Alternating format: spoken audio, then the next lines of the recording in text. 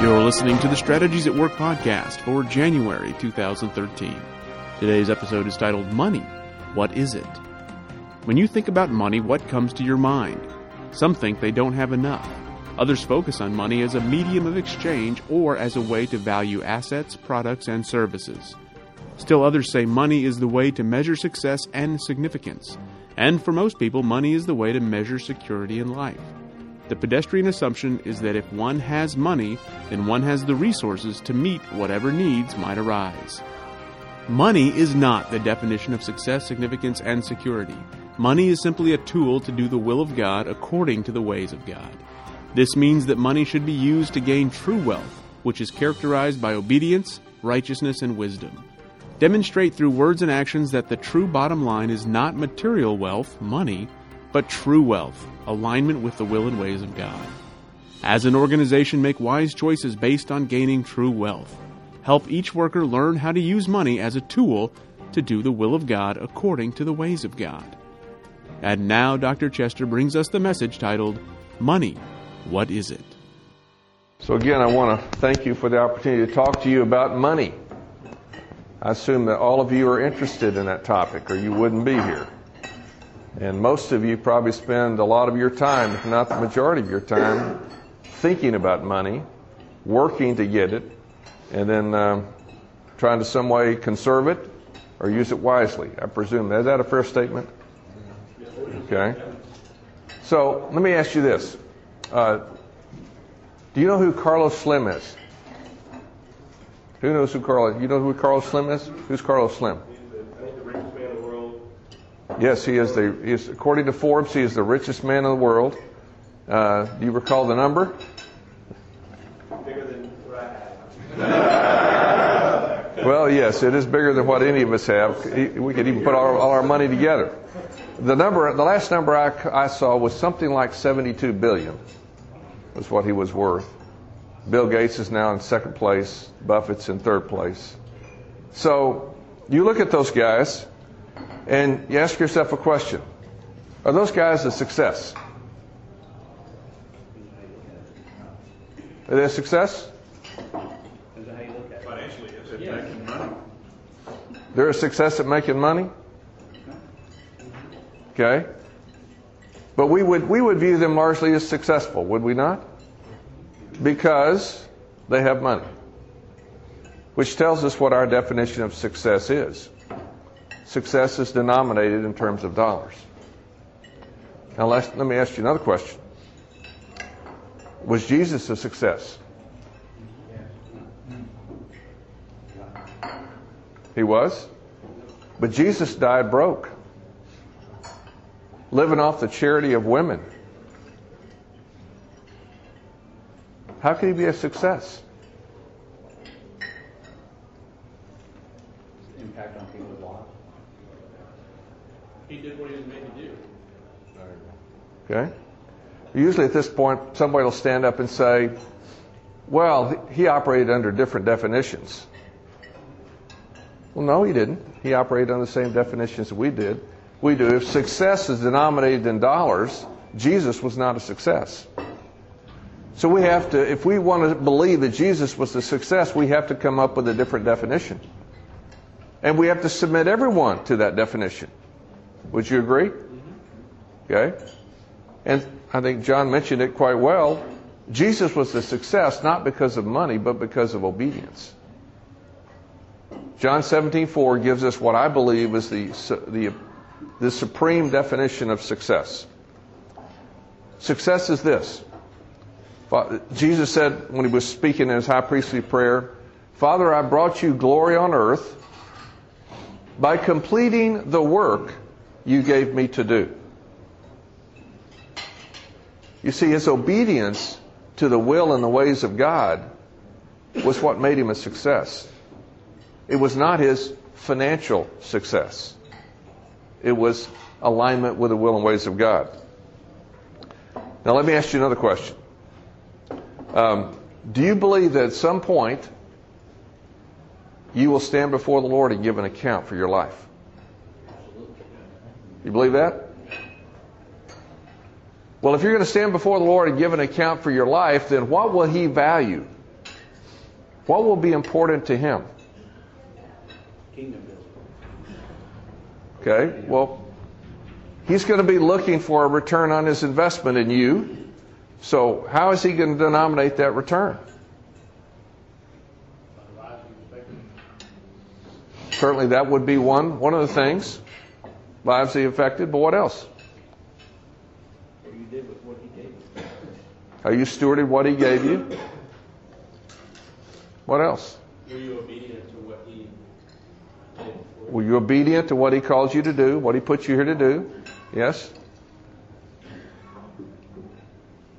Anybody think money's going to be big, important? So if you die and you have massive amounts of assets and you stand before the Lord and said, look at my bank account when I died, what is he going to say to that?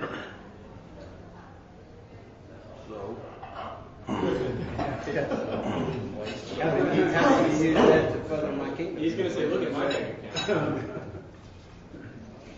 The Proverbs say this: wealth, referring to monetary wealth, is worthless in the day of wrath, referring to the judgment day. But righteousness delivers from death. So righteousness clearly is of superior value ultimately to money. Would you agree with that? That's what Scripture says. So if you bend the knee to Scripture, if it's your authority, then you will agree with that. Well, let me ask you another question. As you can tell, I'm full of questions. If you have money, do you think that you're secure? You're not? Are you playing with me, or are you being real? The last 6 years. There are a whole bunch of people. There are a whole bunch of people that think if they have money, they're secure. Do you know anybody like that? Yeah, most of us think that way. We may not want to admit it, but we do. So we denominate security and success in terms of money, by and large, although we intellectually know that probably isn't correct. So I want to just let you get a glimpse at what Jesus thinks about that. In fact, a few years ago, I was invited to speak to an investment banking group, and this group they have a luncheon about once a month, and the senior partners get together and they invite a speaker to come in and talk to them, and they pride themselves on operating their businesses based on a biblical worldview. So I went in and sat down with them and just said, okay, what do you guys want to talk about? And I said, we can talk about anything you want. We can talk about retirement, investments, money. What do you want to talk about? So they picked money. And so I posed this question to them. If you have money, do you think you really don't have any needs? And they all looked at me and said, yeah, we think if we have money, you really don't have many needs, because your money can take care of those needs. I said, is that what your clients think? They said, yeah, pretty much. That's what they think. I said, may I read you a text? Of course, then they knew they had been set up. Okay, so I'm going to read you the text that I read to them and have a similar conversation with you that I had with them. And this is out of Revelation chapter 3. This is the seventh of 7 letters to the churches in Asia that the Apostle John writes. It's somewhat, I think, a picture of the reality of the Christian church, even today. So he writes, to the angel of the church in Laodicea write, these are the words of the Amen, the faithful and true witness, the ruler of God's creation. Now this is Christ talking here. I know your deeds. And by the word, this word deeds here is the word ergon in the Greek language. That word means work. Ergon is used to refer to all kinds of work activity, like we would use work to refer to all kinds of work activity. So they use the word ergon. So I know your work. In other words, I know what you're doing in the workplace. I know what you're doing in the home. I know what you're doing in your churches. I know what you're doing in your public policy. I know what you're doing in your schools. I'm watching all of it. I know what you're doing in the privacy of your home. These are all things that would be characterized by ergon. It says, I know all of that. I'm very aware. Isn't it nice to know there are no secrets before the Lord? He says, I know your work. He says that you are neither cold nor hot. I wish you were either one or the other. Now, many of you are coffee drinkers, aren't you? Does anybody here like lukewarm coffee? No, you don't. Some of you might like cold coffee. Probably most of you like hot coffee. But nobody likes lukewarm coffee. So he's using a beverage metaphor here to make a point. He's not happy with them. He's very unhappy with them. So the question is, why? Why is he unhappy with them? Well, I'm going to just read on. So because you're lukewarm, neither hot nor cold, I'm about to spit you out of my mouth. And here's why he's unhappy. You say, I am rich. I have acquired wealth and do not need a thing. You see, he pointed out to them, you guys assume that money is the solution to the issues of life. Money defines success. Money gives you security. Money meets needs. So that's how you're viewing money. Now, if we're brutally honest, all of us on some level believe that. Now, some of us have more understanding that that's not true than others. But deep down, we think we're okay if we have money. Now, how many of you had a situation where all of a sudden you had a big obligation, you had no money? Anybody had that? That's a bit scary, isn't it? It's really a reality check. It gets your attention, and many times you get into fear. Some people get paralyzed. I remember back in the 80s when we had the real estate collapse, I had a friend commit suicide. That was a very hard thing to deal with. He was a very good friend of mine. He was an architect. He had been used to the boom days of the early to mid 80s, and then when all of a sudden all that shut down and he couldn't get any business, he just went into total depression. I was supposed to have lunch with him the day of his funeral. It was on my calendar to have lunch with him that day. Instead, I'm attending his funeral.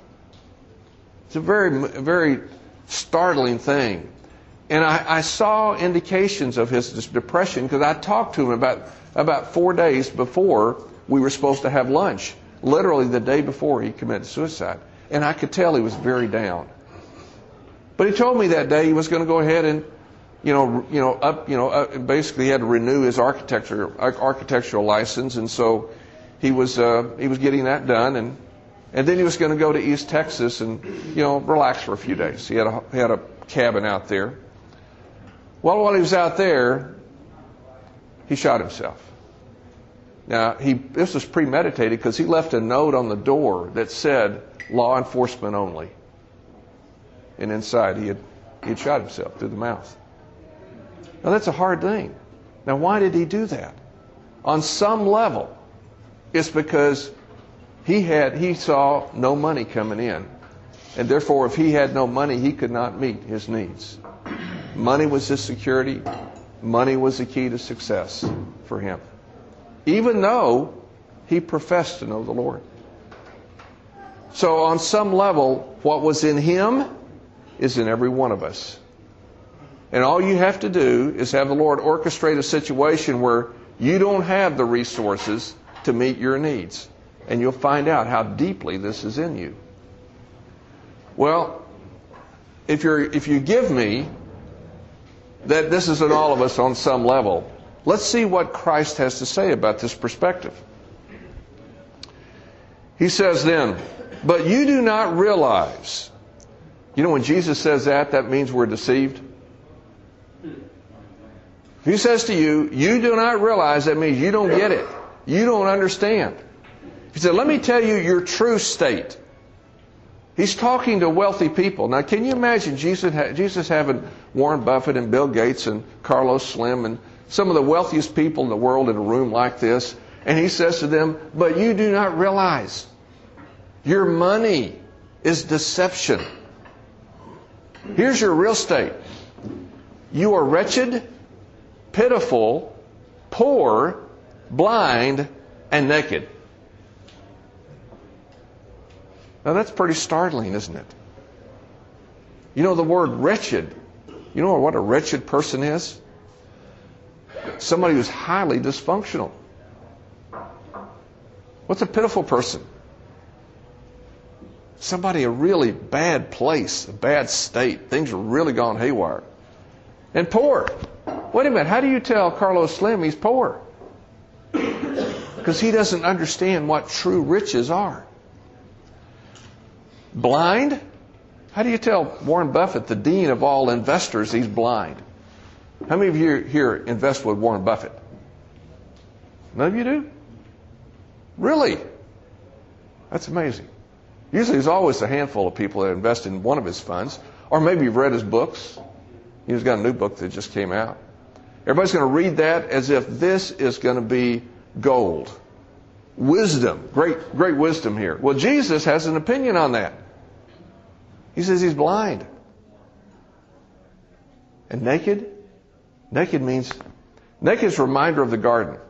When Adam and Eve sinned, they realized they were naked. Before God, they had nothing to cover them. And so this is the description that Jesus gives of anyone who thinks that wealth is security and success. You say, wow. So it raises the question, what is wealth? What is wealth? What is a dollar bill? What's a bar of gold? What is this? What is it to own a piece of property? To own stock in a company? What is this? Well, let me offer a suggestion to you as to what the way to properly to view that. You don't view that as security. You don't view that as success. You view it as a tool. It's a tool to do one thing and one thing alone, and that is the will of God. If you truly are a believer in Jesus Christ, if He is your Lord and Savior, then He is your master.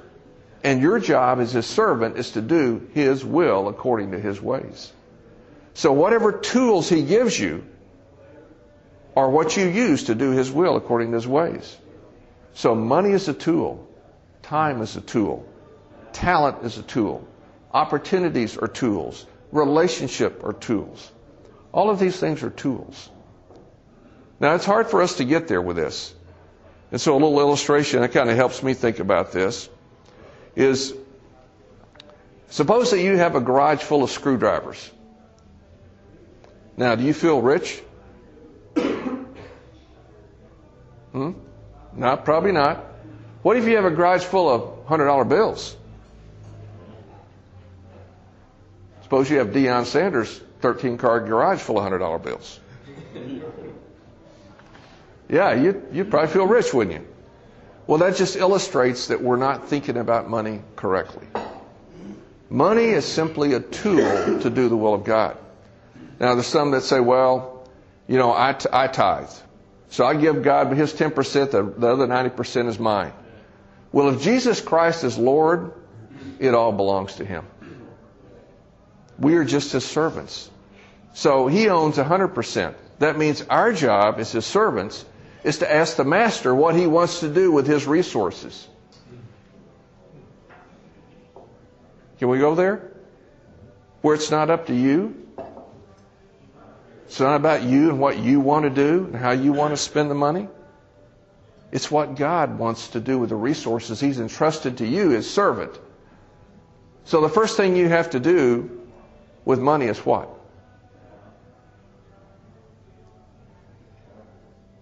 Let me help you out here. I was speaking at a church up in Frisco a couple of years ago, speaking on money. And I asked this question of the audience. I said, suppose that God drops $100 million in your bank account today, no strings attached. It's yours. What will you do? And immediately a lady yelled out of the audience, go to Neiman's. Well, I think she probably was speaking very prophetically of how we all think. If you had $100 million in your bank account, tax-free, no strings attached, what would you do? There you go. That's what you should do. Most of us are thinking about, well, gee, I've been wanting to buy that home in the Bahamas. How about that Learjet? Or, forget working. I'm not going to go. Recently we had a lottery winner, and the lady that figured out that she had won, you know that the next day she had a job interview and she didn't show up. She was unemployed and she won the lottery and she had this job interview for the next day and she just didn't show up. What shows you where she was with money. Money was just a tool for her, to do what she wanted to do. She had no sense that money was a tool to do the will of God. So this is the challenge. To begin to think biblically about money is very difficult, particularly in a culture that does not. I hope you get it, that this culture does not think biblically about money. And we're in it. And you can't live in this culture and not be influenced and affected by the culture. It's kind of like swimming in the ocean. You ever swim in the ocean? What happens when you swim in the ocean? You swallow the water, don't you? At least it happened to me. Can any of y'all swim in the ocean and not swallow the water? I never could. It's nasty stuff. But the reality is, you're in that culture. You're in the environment of the water. You can't help but swallow some of the water. That's going to happen to us. As righteous as you may think you are, you're going to drink some of the water of the culture. And the culture is about the worship of money. Success, significance, security is defined in terms of dollars in our culture. So for us to think biblically and to live biblically, we've got to really fight that and be aware of that and begin to really radically think about money as a tool to do the will of God. So may the Lord give us all grace to begin to do that, starting right now with how we view money personally, in our businesses, in our investments, in our churches. How about in our public policy? We need a biblical view of money to steward it well and to live righteously before the Lord. So may we have grace to do that in Jesus' name.